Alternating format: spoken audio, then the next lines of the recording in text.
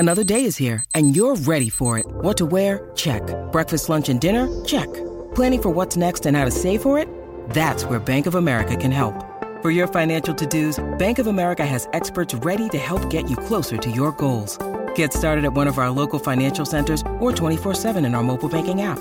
Find a location near you at bankofamerica.com/talktous. What would you like the power to do? Mobile banking requires downloading the app and is only available for select devices. Message and data rates may apply. Bank of America N.A., member FDIC. Man United wanted us to go on trial. There was Everton. There was a load of clubs but I was always set on just being at Villa. It was like I said, it was home.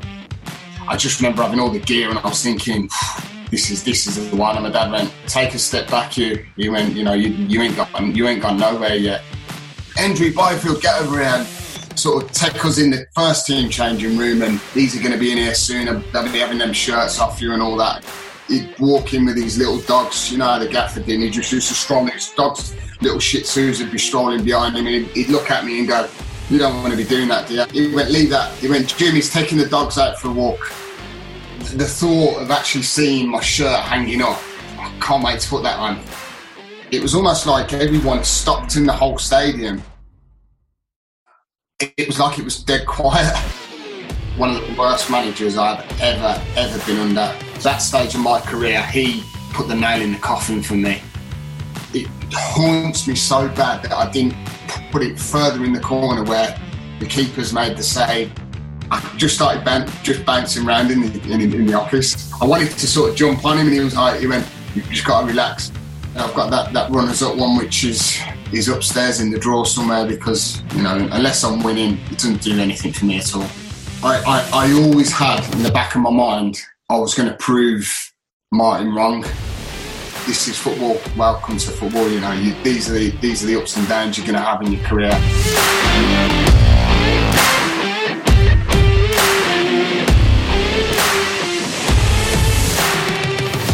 You are listening to Claret and Blue, an Aston Villa podcast brought to you by Birmingham Live. Welcome to the latest episode of Claret and Blue podcast. We've managed to pull off another coup by getting an Aston Villa legend. Is that fairly Villa legend? Well, I don't know. I don't really like being branded as that, but I mean, if a few people do call it me, I suppose I got to go with the flow.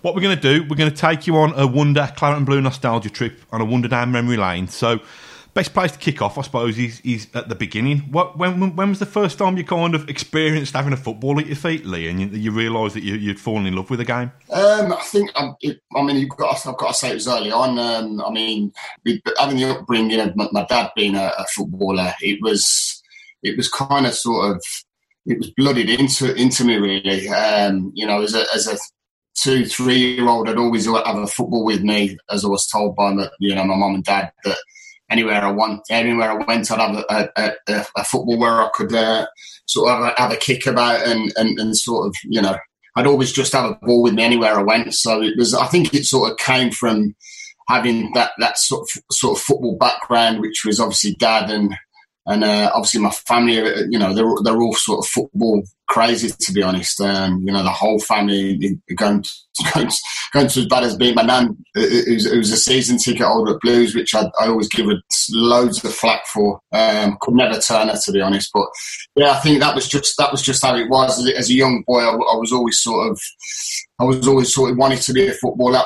That was from an early age, and realised and Dad sort of took me to his games, and I watched sort of playing his bits of football and managing. So anywhere I went, I was with him, really. So you mentioned your dad and the Blues thing. Was he kind of competitive dad? Was he quite pushy that you had to play football, or was it left down to you? Do you know what? He was never pushy. He was quite clever, my dad was, in the way he did things.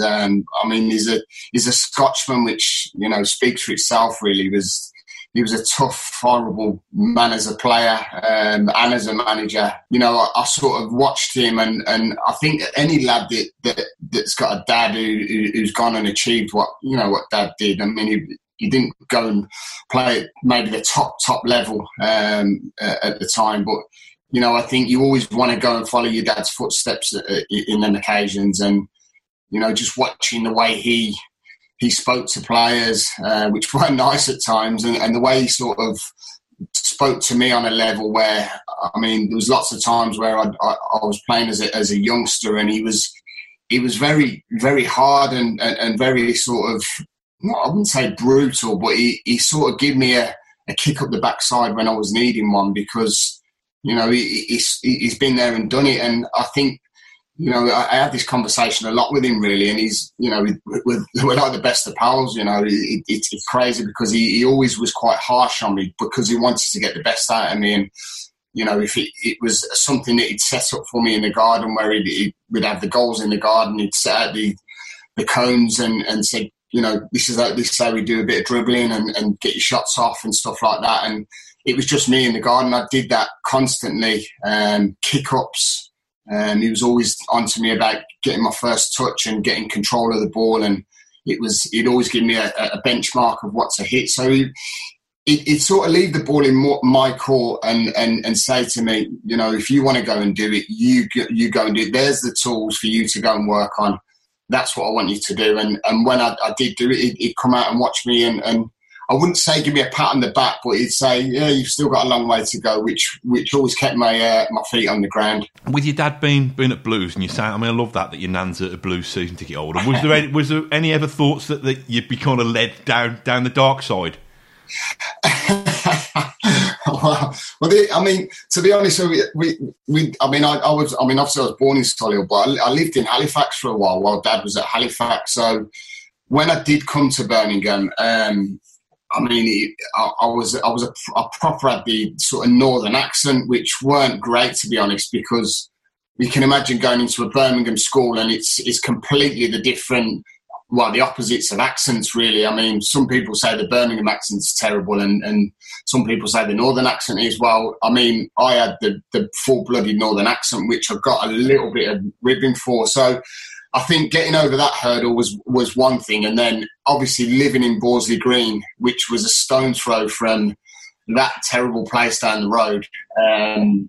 You know, and obviously Nan and my uncle being big Blues fans, we lived with Nan obviously in Blakeland Street. So it was one of them where I don't think I really got pushed into it. I mean, don't get me wrong, I think my uncle always tried to throw a Birmingham shirt on me, but it was never the case. It was all I always wanted to play for Villa. I mean, it was something that always stood out for me, is that when I was a kid, I used to sort of, I mean, watch sort of games at times and get the opportunity now and then to go and watch games. And I just remember going to the Villa ground as a young boy with a lot of friends. I think it might have been a tour of the ground, and I went, this is like heaven. It was like, you know, I want to go on that pitch, and I want to play for this football club, which was, I mean, who would have thought that a dream like that would come true? It is a boyhood's dream, and to think, you know, that all my family are all Blues, and Dad played for Blues. And I did have the opportunity to go and sign for Birmingham, which I did. I mean, not many people do know, but I did sign for Birmingham on a School of Excellence form for one season. And it was just, I mean, obviously Villa didn't come and scout me at the time, and it was the first club that did. So, you know, it was an opportunity to get myself into the pro ranks and see what it was all about, which Dad said it would be good for you to go and have a feel for it, which I did. And I couldn't get out of the place quick enough because Big Ron was on the phone to Dad saying, we've watched him, you know, a hell of a lot. I can't believe that we haven't had him down here and had him training with us. He says, we just want to skip to that and we want to get him signed. So as soon as he comes to the end of the School of Excellence, can we get him down? Can we get him on schoolboy forms and get him amongst it? Which it was like heaven, trust me. It was like the best news as a youngster. I mean, to even think that, I mean, I was at a pro club, and to have Villa call at that stage was absolutely, I mean, it was magnificent. It really was. It was just like a dream come true. And to meet Big Ron as well was like, I was just in awe of the whole situation. But again, you know, I've got to give lots of credit to my dad. You know, we sort of come out of the ground when I'd signed, and I thought this was it. I had all clobber that I got given me to go training in, and I think I'm not sure, it might have been, I don't know what it was at the time, but I just remember having all the gear, and I was thinking, this is the one. And my dad went, take a step back. You went, you ain't gone nowhere yet. He went, this is just the start of a long road, and he says, this is just something that you just need to take a little step back on. It's great you've got all the kit and that, but just because you've got all the kit doesn't mean you're going to end up playing for the club. So you just need to relax yourself. Which, when Dad said that in that a Scottish voice with a little bit of a tone on it, it did sort of make me think, oh yeah, I think I better slow myself down, which was a bit of a slap round the ear. So what age would you have been then when you went from Blues to Villa then? It was 13. I think it was 13 when I signed at Birmingham, which 13, which took me to sort of the 14, which would have took me to school. I had a School of Excellence forms back in the day where you could go and play for Sunday league clubs and stuff like that at that time. Which obviously I'd signed schoolboy forms, which was the 2-year sort of deal, where obviously, you'd go in and train throughout the week, holidays, you'd go in and train, you play games weekly and stuff like that, which was, it was brilliant. It was just a big change in everything really, because I think, it's okay going and training every week and then sort of playing your game on a Sunday, but to go to Bodymoor Heath on such a big transition of being at Birmingham was streets ahead. It was something amazing. So as a young lad, it was great to be around and see a lot of the players. And Big Ron, like I said, as a signing me at the time, he'd always come over and get me involved and sort of get me to meet the players and stuff, it was great. I felt like I'd just come home really, and that's why it just felt so right and it just felt so perfect. Taking you back, so if you'd have been kind of 14-ish around the time you joined Villa, remind me what year that had been then? Are we talking, 93? 93. I'm terrible with dates. I ain't going to lie to you, but it would have been around 93. Yeah, it would have been 93. Yeah, it would have been 93, 94. Would it have been? What year were you born, Lee? 77. Because I've got a feeling, and I'm going way back when. What district team did you play for? Was it Erdington and Saltley? Erdington and Saltley, yeah. So with Mr. Morty Boys, he was my Mr. Morty Boys was my PE teacher. I mean, the other thing is, before I'd actually signed at Villa, Washwood Heath, where I was at school with Mr. Morty Boys, we got to I think it was Trevor Gill that was played at Villa Park. I think it was the Villa Cup or whatever, and I got to play at Villa Park against Hodge Hill in the cup final, which was just, it was so hard to get to go and play at Villa anyway, but to go and play in the final, it was another thing that was a big stepping stone for me, because I remember scoring 2 goals in the game, and 2 of them was at the whole end, and it was just, honestly, I can't even describe it. But my memory's so bad with things, but them things stand out a million miles when it comes to the football games and the goals. And I just always remember scoring, and I was always thinking, imagine that whole end just full of people. And it's something that I always wanted, and it always used to remind myself of it all the time as a kid. So I was born 78, and I remember, I think I was like reserve team youth back for our district, which was Worley. And was Darren Byfield in your team with Erdington and Saltley? Yeah, he was. Because your names were kind of doing the rounds as kids. I doubt I'd have ever played against you, because if I would have done, I'd have known it should have torn me to bits. But even back then, there was a vibe within local schools football. Lee Hendry and Darren Byfield are the kids to watch. Yeah, there was, and there was a lot. The thing what happened was, I started out at sort of Chelmsley Wood and went to sort of teams that were really mediocre because I didn't know where to do something. Then we ended up going to Kingshurst, and someone said to me, come and sign for Erdington Star, which was, I mean, it was way out of the way from where we lived. We played at Woodland. Do you remember Woodlands Camp, where they used to go there as school? They used to do all the adventure courses and stuff like that. I think it's over Aldridge way. And I signed for Erdington Star. I'd never met Darren before, and Darren was there. There was a host of lads that was doing the sort of rounds at the time, Justin Floyd, Neil Povey, they all went on to football clubs. And obviously me and Darren played for Erdington Star and set a massive combination, me and him up front. He was obviously the pace, I had a little bit of nous and I was a little bit of a nasty one, even though I was quite small as a kid.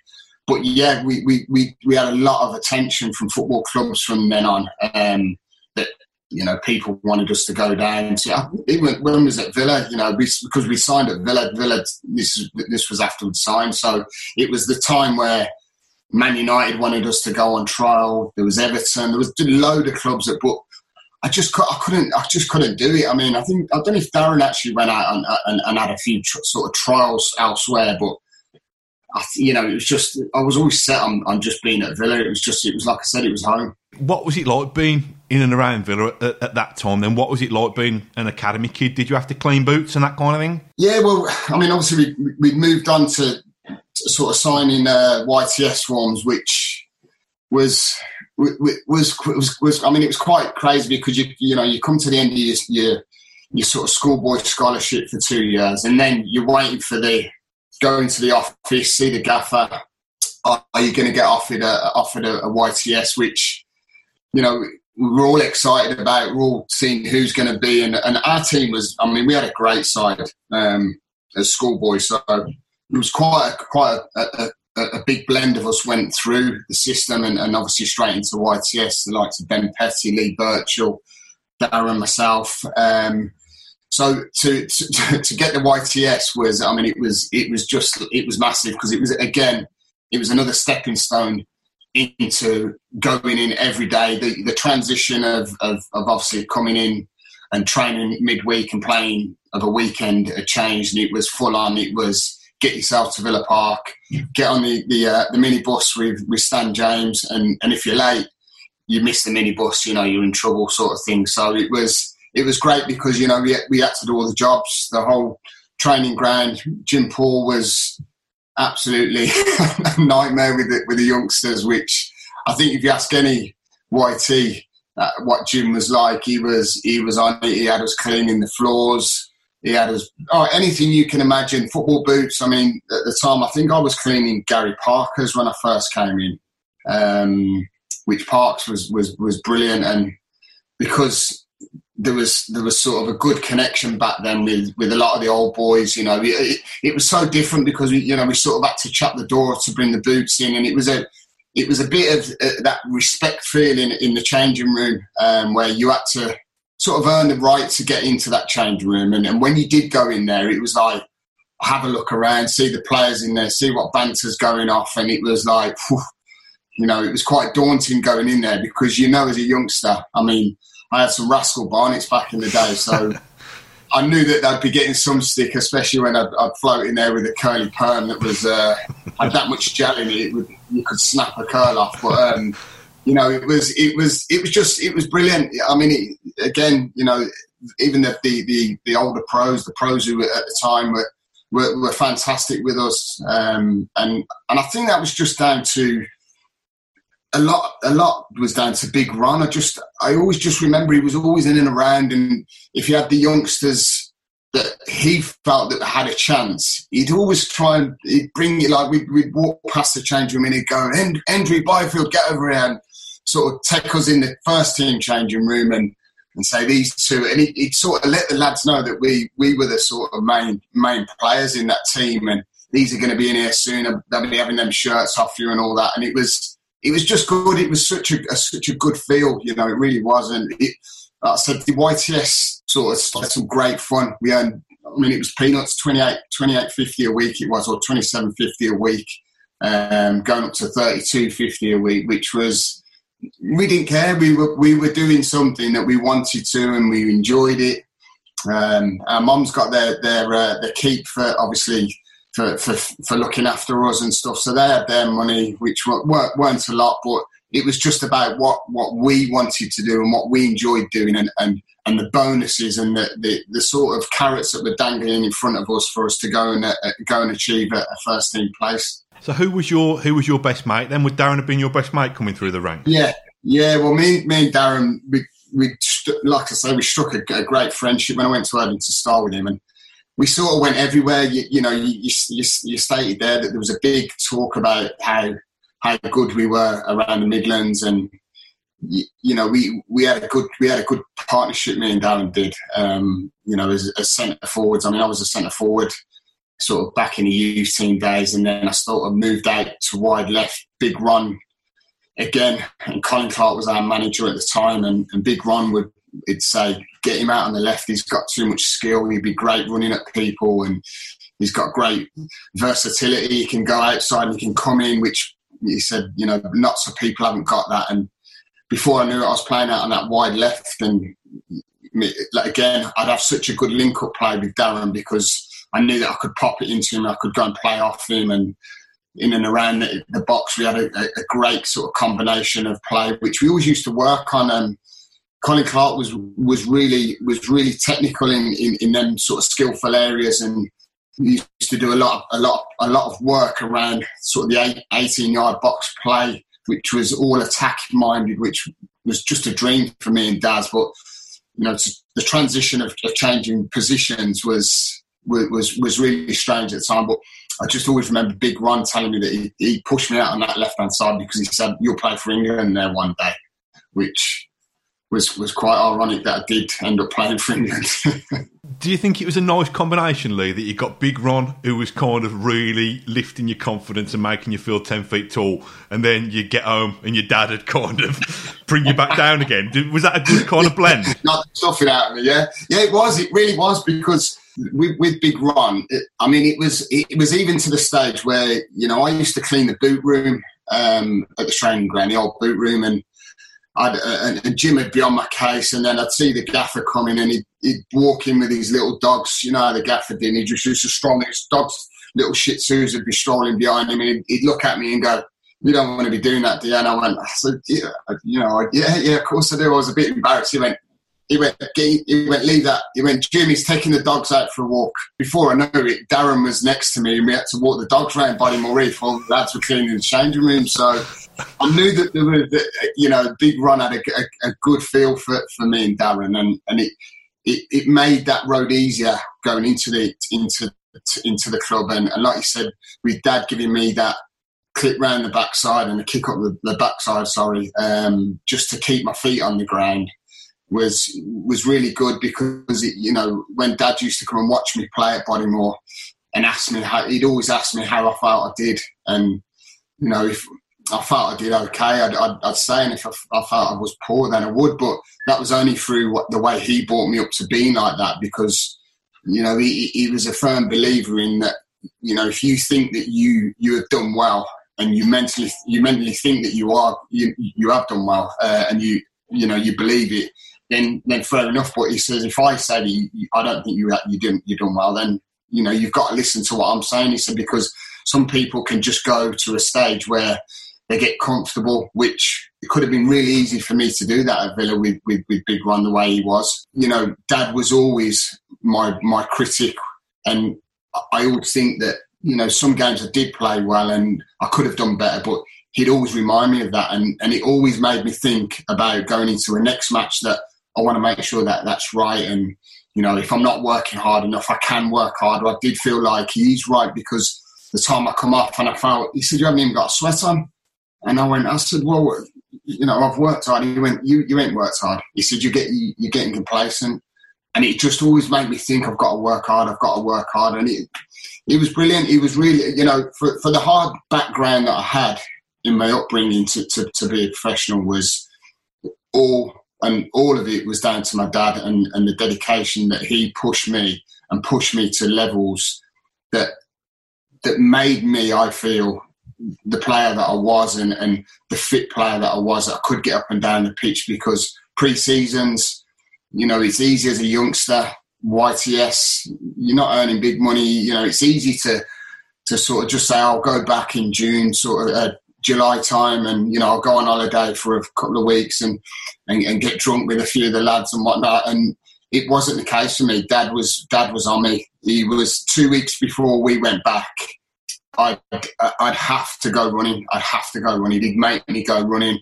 He'd get me fit. He said, because when you go back training to pre-season, he says, you'll all go back and you'll train with the first team. And he says, you be at the front. He went, because when you're at the front of training and you're fit, you're 2 weeks ahead of everyone, he says, people will start looking and saying, who's this kid? And he was dead right. I was at the front with all the pros, and it was the bleep test. You know, I was the last one out of the bleep test, and it was just down to my sheer fitness that Dad had prepped me so right to go into that, because he'd been there and done it himself. So it was a great blend of having Dad and the gaffer there at the time. So can you remember what it was like the first time you did train with the first team group? Yeah, well, again, sort of the YTS, because obviously we'd signed sort of YTS. We went back as YTSs, and we were started full time. So, you know, you sort of get blended in, but then all of a sudden we'd get sort of nurtured into the group of the first team, and you know we'd do the fitness sort of based stuff, which, like I said, I sort of dominated the fitness space, because everyone would say I was only sort of 16 at the time, but I was fit, I was sharp, and I just remember going on a sort of lot. I think it was around Kingsbury Water Parks, and I remember coming back, and I was first, and I was sort of looking behind my shoulder to see if I could see any players, or because I was just that fit. And I remember coming in, and I think it was Jim Barron, and he sort of looked at me, and he just clapped, and he went, excellent. And it was just them little feelings of, he'll recognise me, and Dad was just dead right. You know, that's how I always worked. And when I went and trained with the first team, Dad always said to me, don't be shy, don't be scared to go and tackle, don't be scared to go and do what you're doing, because whatever's got you to where you are, and whatever's got you to go with the first team, you know, there's obviously you're obviously doing well, so don't change that. And I always think about that time when there was me and Darren had to go over, and Big Ron had called us over to play in a game on, I think it was a Friday, and he said, I need 2 players. And I sort of like put my hand up, and he went, Darren. Obviously, we knew we were going to get called over because we were the gaffer's favourite. So we joined in with the lads, and it was brilliant. I remember scoring 2 goals it was only like a sort of short training game, but it was brilliant. I just felt like, again, it just felt so easy, and felt like I was a part of it. And you know, again, Big Ron had joined in with the training.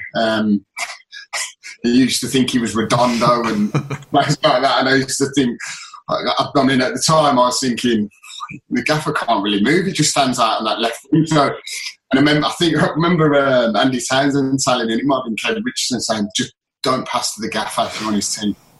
I just always remember that. But yeah, it was brilliant. It was just, like I said, you know, the whole group of the lads were great with me and Darren. They really were. So in time, you just mentioned a couple of them there with Townsend and Richardson. That's a big that's a big dressing room to start training with. You've got Polly McGrath still there. You've got Dean Saunders. Yeah, all the big boys were there. I mean, like I said, it was brilliant. It was. I've got to say, out of changing rooms that I've been fortunate to be in and around, that was one of the best I've seen. It really was. Dino and Dalian loved us as well, so they'd always get us in the changing room, and they'd shut the door, and they'd have us make me and Darren sing. It was just, honestly, the banter in there was brilliant. It really was. It was. I remember I bumped into Dino not long ago, and he said, "Do you remember you wouldn't sing?" And I said, "Yeah," because I was saying, but they made me stand on the bench. I mean, these are things that probably would never happen in this day and age, but. I wouldn't sing, so they got a big bucket of ice, kept filling the bath up, and I remember Bozzy and that throwing me in an ice cold bath and ducking me in the bath. I was like, oh my word. But Dino said, he went, imagine that now. He said, we'd all get done for bullying. I said, yeah, no, you know, he's what. So I might have to drag that up. But it was brilliant. I mean, the guys were, they were first class. All the pros were. How close did you get to making a debut under Ron? Did you ever travel, or were you ever in a squad with him? The first time I travelled with the first team, and it was something unbelievable, because it was a Coca-Cola Cup final, and obviously it was Ron that was managing Wannsee at the time. And he took me and Darren, and he took us down for the whole weekend. And I was just like, wow! I couldn't believe it. I thought in my heart. I mean, we stayed overnight. I actually thought that I was going to be involved in the team, like in the squad, because we were part of the squad. We'd gone down exactly the same. I think we even had the suits and stuff like that. And it was like, I said to Dad, I've got a funny feeling that I'm going to. And he went, "Listen, you're not going to be involved." And I sort of had in my head, but it was good sort of. A good sort of mental feeling for me to feel that way, because I was really nervous, and we got to the ground, obviously driving down Wembley Way and stuff like that, seeing all the Villa flags, and it was just I can feel it now. It's like, that feeling was just, it was something that I wish I could just bottle up and just take all the time, because it was immense. It was like I was on like floating in a bubble. And then to get out and see all the fans singing, and it was just amazing. And to actually be part of that Villa squad that got out and walked into the change room, and the gaff went, "Get him some kit." And I was thinking, I'm not involved then, obviously, but which was a bit of a sucker punch. And he went, get him some kit. And I remember getting kitted up. Obviously went out onto Wembley, which was again something that I didn't think I'd ever get the chance to. And I remember warming up with Tails and the boys, and that it was special. It really was. It was something that was just a boy's dream to continue on a road that just seemed to be just going perfect, and it was just, everything was just feeling right. And I said, just to go out and be a part of that squad, it was immense. It really was. Do you think that says a lot about Ron, that even, he'd have had quite a lot to occupy his mind that time, but even then he was thinking about kind of almost a little psychological boost for you and Darren? I do, and I really do, because, it wasn't just, there's lots of good things that you can talk about, but there's lots of things that you could turn around and, some games where, say, the first team weren't playing and we were playing on a Friday afternoon, and the boys at first team would train, and obviously the youth team are playing, and he'd bring the lads over to watch the youth team. And he always says it to me to this day. He went, I wanted to come over and watch you and Darren. He says, and then when I brought all the lads over, he says at times when they weren't playing, he said I'd find them just finished training, and rather than going to the change room, they'd filter over to the next pitch where we were playing, and they'd all stand and watch, which, again, is very rare, but that's just the way I think Ron sort of bedded into his players and his man management skills. And I mean, he was a fantastic manager. There's no doubt about what he'd done in his managerial career, but I think the little touches that he had and he brought to that football club were special. And I don't think it had just been me. I'm pretty sure he did it with a lot of the players that he brought through, because every person I speak to that's worked under Ron adore the way he is. Carlton Palmer's one that I see quite a bit, and he just absolutely loves Ron to bits. He really does. And a lot of the lads that you talk about, I'll give him a bit of banter, but he's just an absolute character. So why do you think you didn't get your debut under him, Lee? Was it just a little bit too soon? I think so. Yeah, I think it was. I think Ron would have loved to have given me my debut. I really do. I still think that he just knew that he didn't want to sort of throw me in at that deep end. Not forgetting I was a skinny sort of 16, 17-year-old lad that had no meat on him. It was just pure. My body fat was not zero. It was just, so I think, to throw me in in them situations, and I think at the time there might have been only been 2-3 subs, so I think it would have been a bit too soon for me to do that. And I think knowing where Ron had been and his experience of managing, I think that he knew it was just a matter of time before it would happen. But I felt that he definitely did protect me in that sense. There's a random picture in our archives of you during the. I think it was the night. Well, it was the night when Phil King scored the penalty against Inter Milan at Villa Park, and it's just you, Con. You got a curtain haircut, and you're just jumping up and down, celebrating by the tunnel. I think so. What was your involvement on match days then? Were you just kind of? Well, that game in particular, Big Ron came in and he said, everyone, make sure you're in your tracksuits. I want ball boys. I think they did like a multi-ball. So if you went out, they wanted it quick back onto the pitch. He wanted to keep the flow going. And my duty was right by the tunnel, which was brilliant because I got to see all the players coming in and out. And that evening, in particular, with the penalties, all the lads were back in, but I sort of stood where I was situated.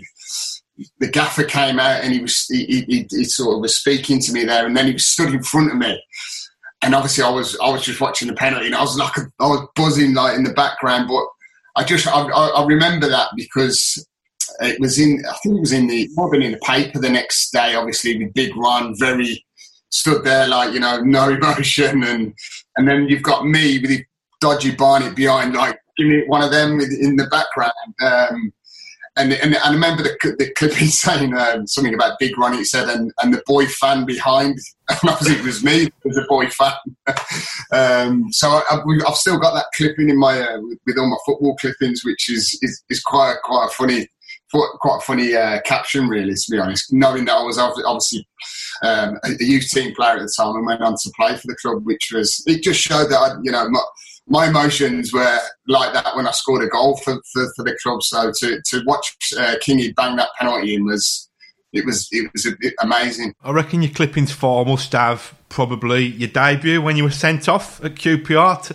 Tell us your thoughts about that. Yeah, it was such a mixed feeling. It really was. It was absolutely, like I said, the pinnacle to actually travel down, to be on the bench, to put that claret and blue shirt on, to put a Villa shirt on. It was amazing. I mean, the thought of actually seeing my shirt hanging up, which I always remember Jim used to hang the shirts up because I was sort of in and around the sort of squad, and there was lots of talk from fans that had seen me playing in the reserves and how well I'd been doing. I was sort of around the England under 21s and stuff like that. And I just remember Jim Paul used to hang sort of the subs out, and then he put shirts out that could be subs.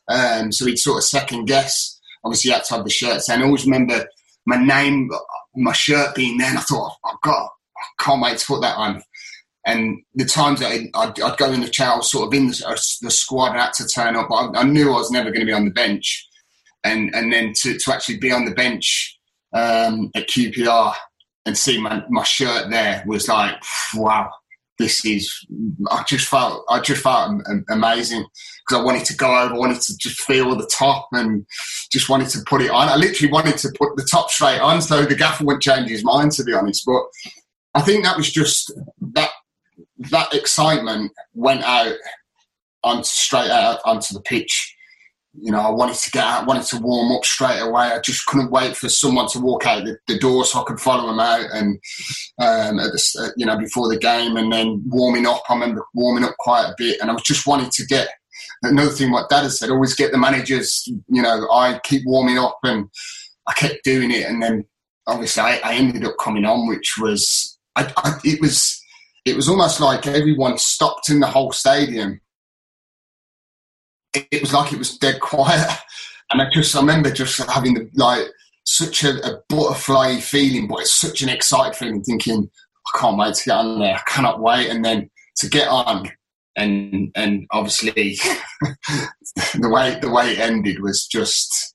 It was like I said, the mixed emotions from going from that to that was like it happened so quickly as well. You know, it was handball for a yellow card, and then I remember Rufus Brevitt, and I ended up it just sort of clicked in, but it was nothing malicious. It was just me being a young man that was very anxious, very excited, and wanting to make a point that I was good enough to play in the team. And when I seen him like putting his hand, I think it was Wilkie I know it was Wilkie, and he put in and gave me the second yellow. And I remember, like, I think it was Andy Tairns and a lot of players around there were like saying, you know, sort of trying to talk the ref around. And before I knew it, that silence come again, because I had to walk past the dugout, the gaffer, and down the tunnel. I mean, for someone to make his debut, that I said about all them highs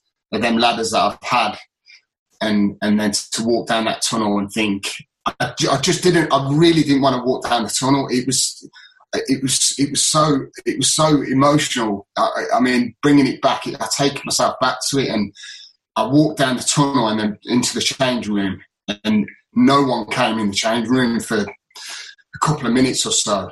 And I was just sat there, and I really didn't know what to do. I didn't know how to keep my boots on. I just sat there, and obviously I didn't want to take the shirt off.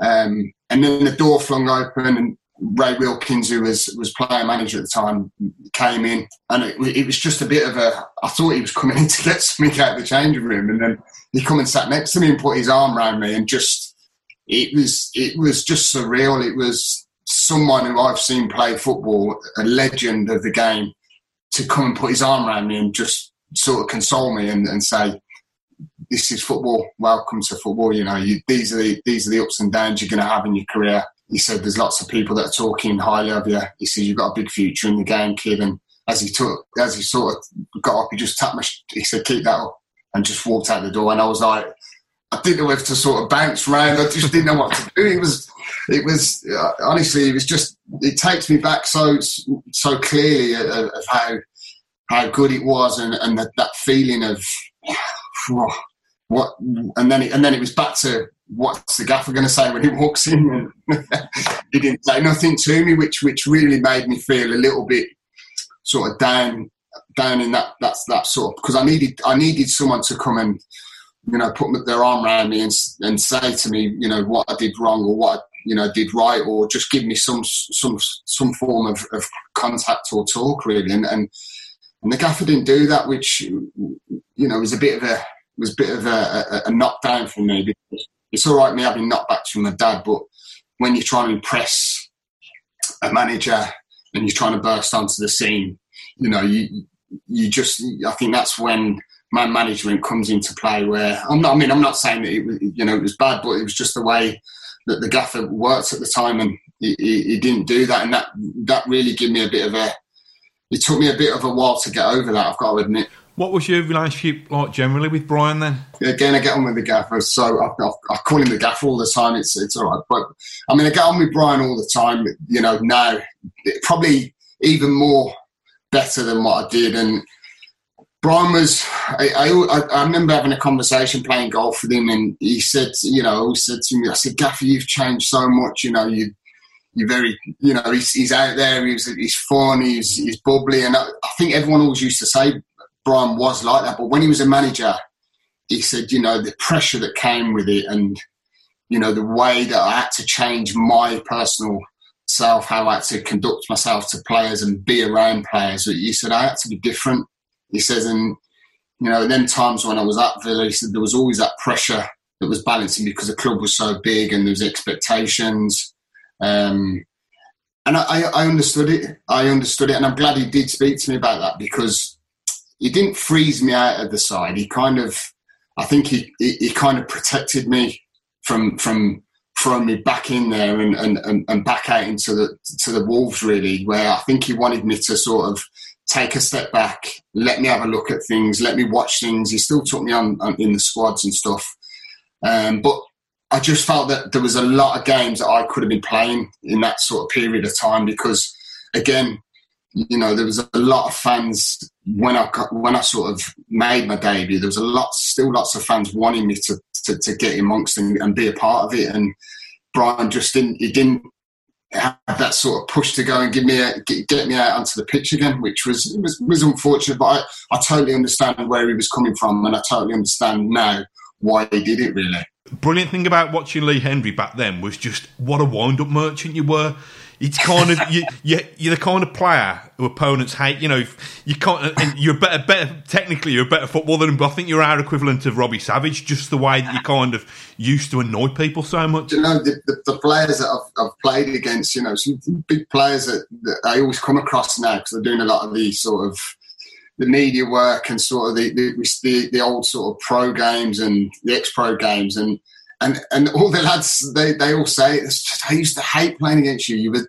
You were fit, you used to run around, you used to wind everyone up. You said everyone wanted to boot you, and it was like you just used to get up and give a little bit back and then let everyone join in. And I said, I know. I said, I couldn't help it. That was my thing. I think I felt that I was just protected all the time. It was so weird. That, listen, I couldn't have a fight with a worm, mate. I've got nothing to me. Do you know what I mean?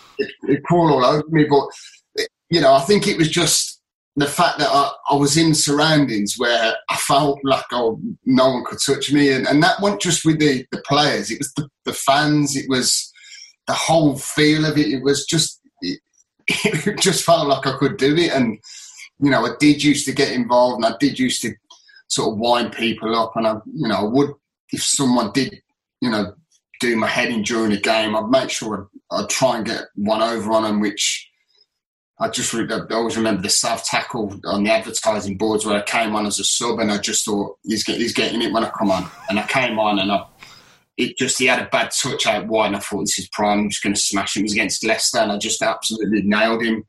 And he was lying, rolling round. His hair was all covered in sand where the side of the pitch was. And I remember Jerry Taggart and Frank Sinclair grabbing me and I'm almost having a fight with two of the biggest on the pitch. And then, you know, I've got the boys, big Hugo, come in and I thought, I'm safe, Hugo's here. So it was, like I said, you know, I was a wind-up merchant, but it was something that was just in my make. I still am now. You know, that it's something that it's that mentality that I've always had, and I can't control it, and I've never been able to, and that's why sometimes I've been a fool to myself because I wear my heart on my sleeve, and it overtakes what I'm doing, and sometimes it's just where I've got to take that second breath, and say, you know, I don't have to do that. I can just walk away. But once someone gets my back up, I'm gone. I'm just like I see red. That's like that switch that comes on, and I can't control it. It's terrible.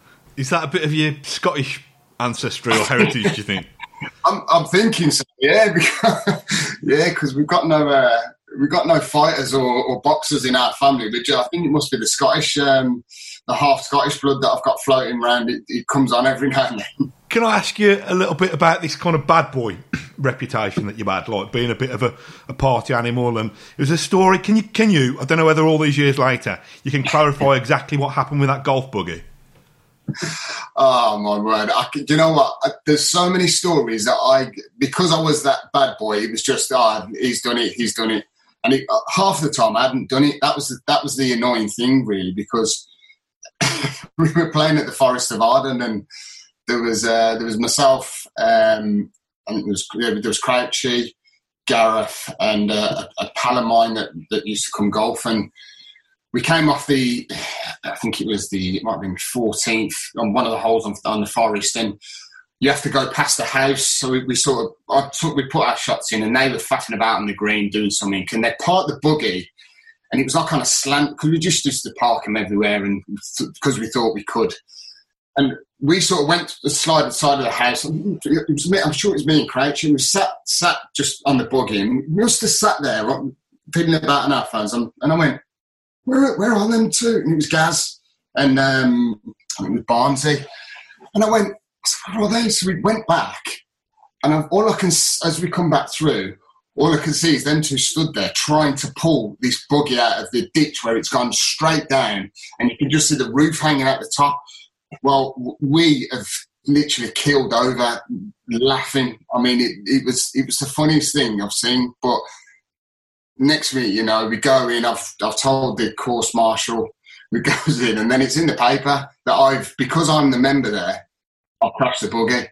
which was what I can assure you, it wasn't me. I was sat on that next tee waiting for them clowns to come through, and I ended up getting all the press headlines. But that was just that reputation that seemed to follow me. And listen, I'm not saying I was any angel by any stretch, but anything that went wrong, my name would come straight to the forefront. I can't believe you're sticking to that story all these years on, you know. But it's, I bet all the ones you're blamed for, I bet there's a fair few that you got away with as well, to be fair, back in the day. Yeah, there was. Of course there was. You know, them ones stay in the closet, you know what it's like. They'll come out on a rainy day. Maybe if I pull a book out of the bag, but I think that might open a can of worms up.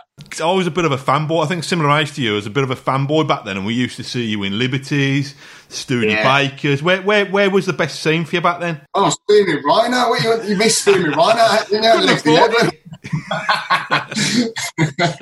No, we got introduced to Liberties because every now and then Yorkie and Bozzy would go up there and Hugo, and because we were sort of floating in and around the squad, we'd end up in Liberties. So Liberties was the one because I was a young lad and there was a few of the older birds in there, and you used to think, well, I've got a chance here. It was like grab a granny in there. It was, but it was Liberties was the place, and then we ended up going down to, obviously the times moved on, and we ended up going into Studebakers, which was the just rife place at the time. You know, it was full of young girls, young lads. We'd sort of take over when we come in.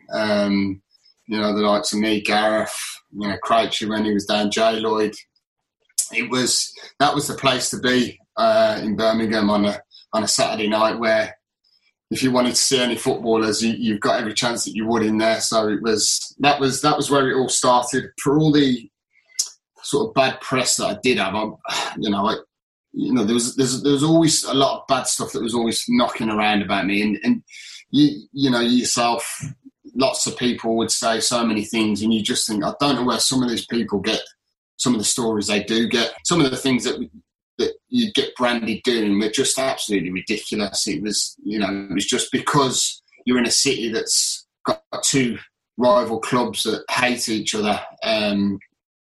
You ask anyone, majority of the people that were saying it were the Birmingham fans. So that was all they could do, is hang on and try and bring that the club down, which it was never going to. It's too far down, that is. You know, they'll be either slagging me or they'll be slagging Villa, and it's like, you know, the obvious candidates, where sometimes I wish I could jump back now and think, what on earth was I doing? Why was I reacting to people like that wanted to drag you down? We asked Gabby this the other week. What did he spend his first pay packet on? I think he said he bought a Lacoste tracksuit. Can you remember what you spent your first one on?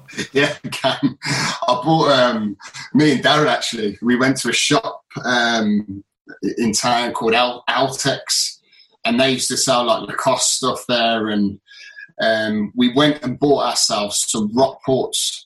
I think I don't know how much they were back in the day. I had the black leather ones, and Darren had some sort of darker brown ones. And we said our first pay pack, we're going to go and buy ourselves some of them, and then it started to materialise into, we had the Stone Island jeans, and then it was Lacoste shirts, and it was before we were kitted out. But it took a little bit of a while, because you know, when you get your first pay pack, you want to start wearing the decent club. You want to start sticking with the lads that are in the changing room. And yeah, the Rockports were the one for us. I think even we ended up wearing our Rockports with our Villa tracksuits when we went into training at times. Can you just back on the pitch? When was it that you finally felt you were kind of fully fledged member of the squad, Lee? Was it under Gregory or under Brian? Yes. You were a little bit in and out under Brian still. It was in and out under Brian, but as soon as JG came in, he was straight away. He'd worked with us, obviously, previous to that, and he came in, and before we knew it, I mean, I was playing against Atletico Madrid, and I was a regular feature in the squad. I was playing a lot. You know, John didn't. He sort of came in, which I really, really do like that he did that, because there's not many managers that would come in and just sort of not take a punt, but just sort of change the whole sort of style and the way the team was. The likes of Gareth Barry coming in at such a young age as well. Jay Lloyd was sort of in and out of the team, and he was trying to bring a lot of young lads in that he felt that were well equipped to go and play in the side. Darren was on the bench and got a few appearances. Stephen Moore. There was lots of players that he just brought in and says, this is the way I'm going to roll, and he did. And I think that's when I felt that I was an established player and I was part of the furniture. So tell us about the England call-up, how that came about. There was talk about how well we were doing at the time. There was talk about obviously myself, Dion, and Alan Wright obviously was in the squad as well. Was it Mercer as well? I think it was. It was quite crazy really, because there wasn't Villa really didn't get a mention when it come to sort of the England squads, and all of a sudden there was a handful of us going down. And I just remember there was talk about it in the paper building up to the call-ups, and the gaffer pulled me in sort of when he got the call, and he called me in the office, and I thought, what's he going to say to me? And I didn't know whether I was going to get called up, or he was going to say, you haven't been called up. And he went, congratulations, you've deserved everything that you've achieved. You've been called into the England squad. And I just started bouncing around in the office. I was just like a kid. I wanted to sort of jump on him, and he went, "You just got to relax." He said, "You've done really well." And it was emotional, really. It really was. I do remember sort of coming out, but rather than going into change rooms, coming out and getting some fresh air, because again, to think that I was going to go and join up with the England squad, it just, wow, it's the pinnacle of football, to put on an England shirt with the three lions on was, the next best thing to putting on a Villa shirt, which in my eyes, but, it was the fact that I'd been called into an England squad, which, at that time there was some big players that were in and around the Premier League. So it was just a dream come true, and to let the family know, what had actually happened. It was amazing. It was the best feeling. So if that crossbar had been a little bit narrower.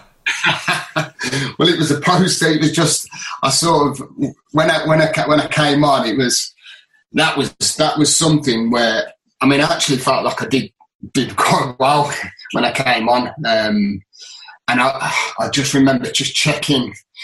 I've got two incidents in football where I felt that I should have done better. And the one was this one that I'm going to talk about, the England game, where I cut back onto sort of cut inside, and then I've cut, which I did like to do, chop on left and right.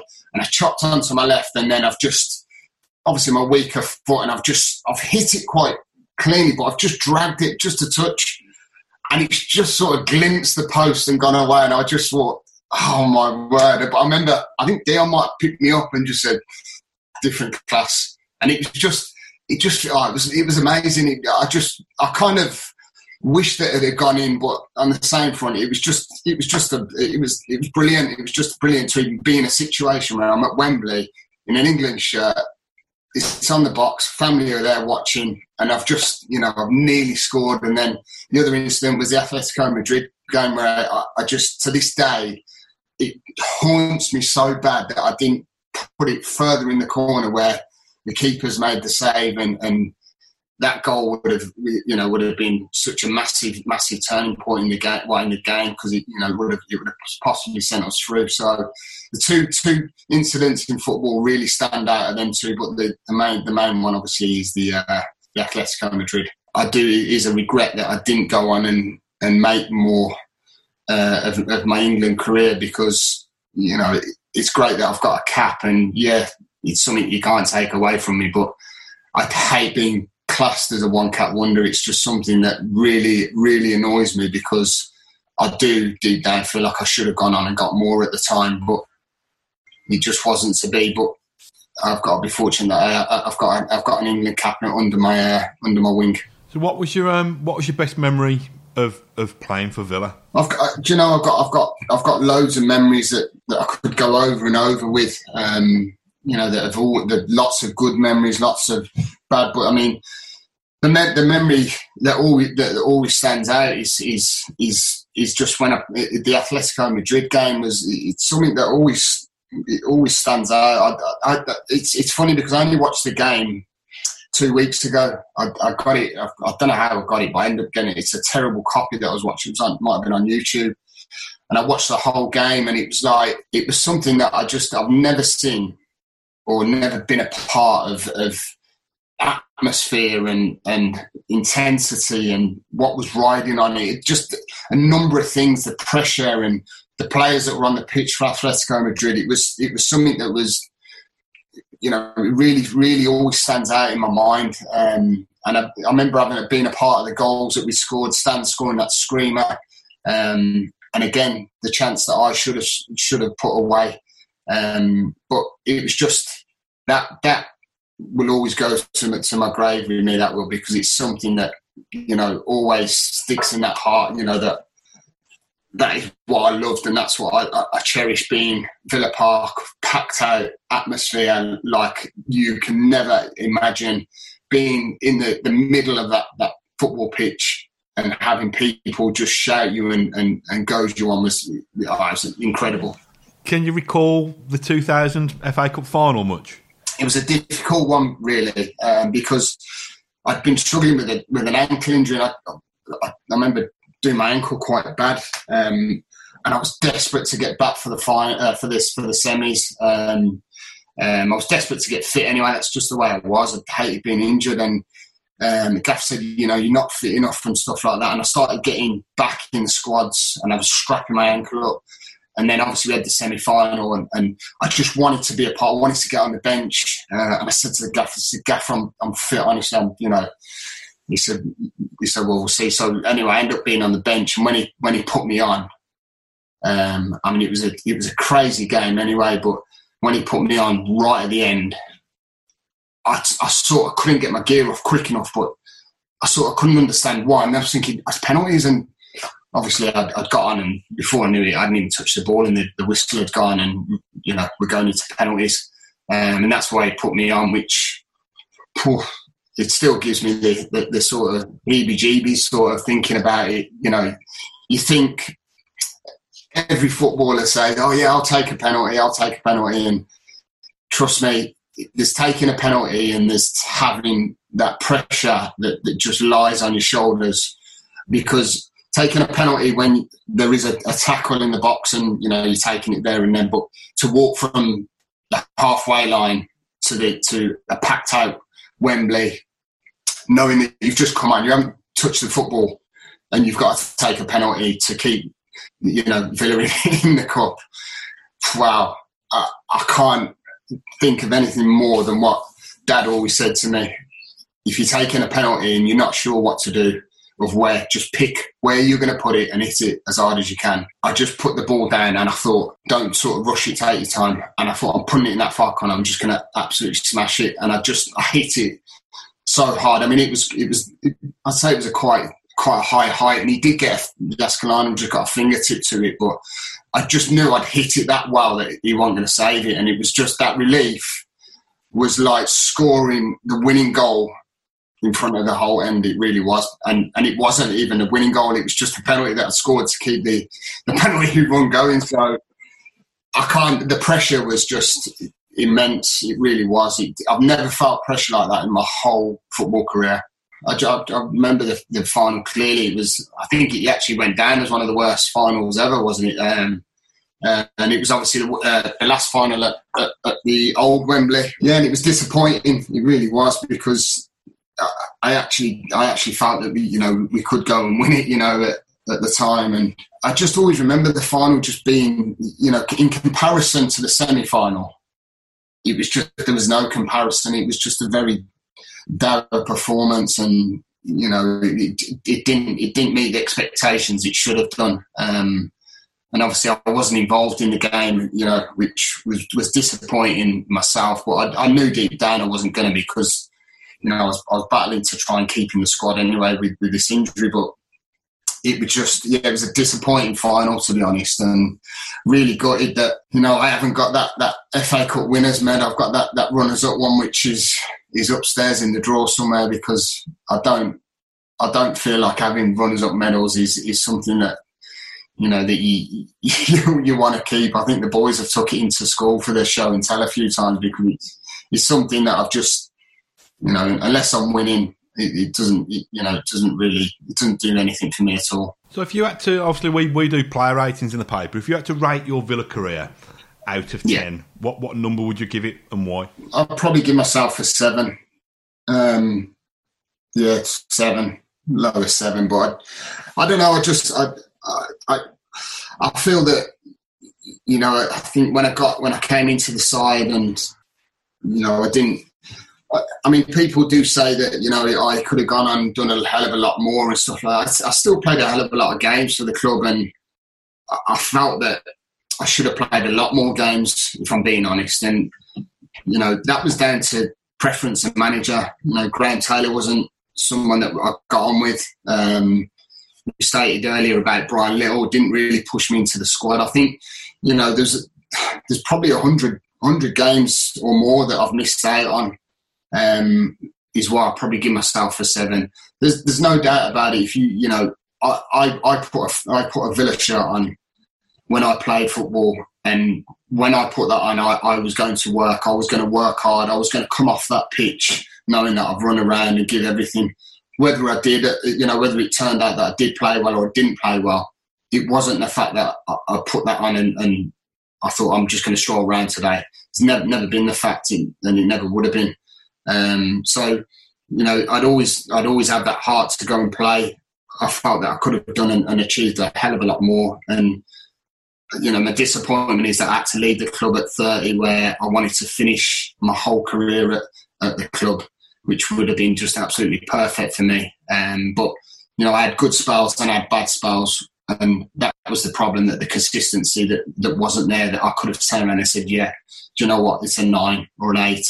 I just felt that, a 7 would have been probably right for me. And that's just me being my own worst critic, because like a lot of people, I could have done a lot more, but, it wasn't solely down to me, myself, because I will blame myself at times, but, certain managers just didn't fancy, had certain formations that we changed on, and, that was the downfall on everything. The goals that I scored at Villa and going back to scoring in a prestigious place, there's no better than scoring it. It might sound corny, but it's the truth.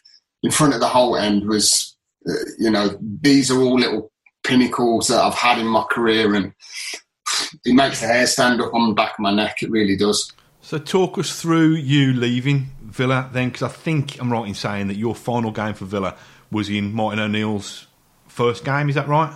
Yeah, because I'd spoke to Martin. I was quite pleased that Martin was coming into the club, and I thought to myself, he's a manager that, I've always admired, and, he's very enthusiastic. His back staff were very good, and I thought this is a chance. A new manager comes in, and I feel that I probably suit Martin's sort of style and the way he likes to go about his football. And it just didn't seem to be. I was hampered with these calf strains I kept getting, and I couldn't get to grips with them, and that was always the problem. It was just trying to keep that fitness base. So coming to the back end of 30, which was when I left. And I had a conversation with Martin, and he was golden. He was straight up with me.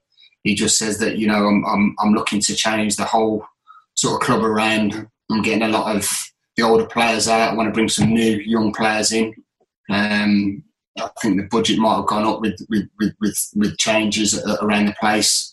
And he said, if you feel that you're not getting enough football, you're granted to go and get yourself some football. I won't stand in your way, which was fair enough. He was honest with me, which I totally respect. Not all managers are like that, and I do really respect him for that, because at that stage it was disappointing. It was heart wrenching that I knew I wasn't going to probably be at the club, because I was coming to the sort of final end of my contract, and I just felt that it was time that I had to try and get my face back out there, because people forget you very easily. So what was the last day like, cleaning out your locker and saying goodbye to so many kind of old friends?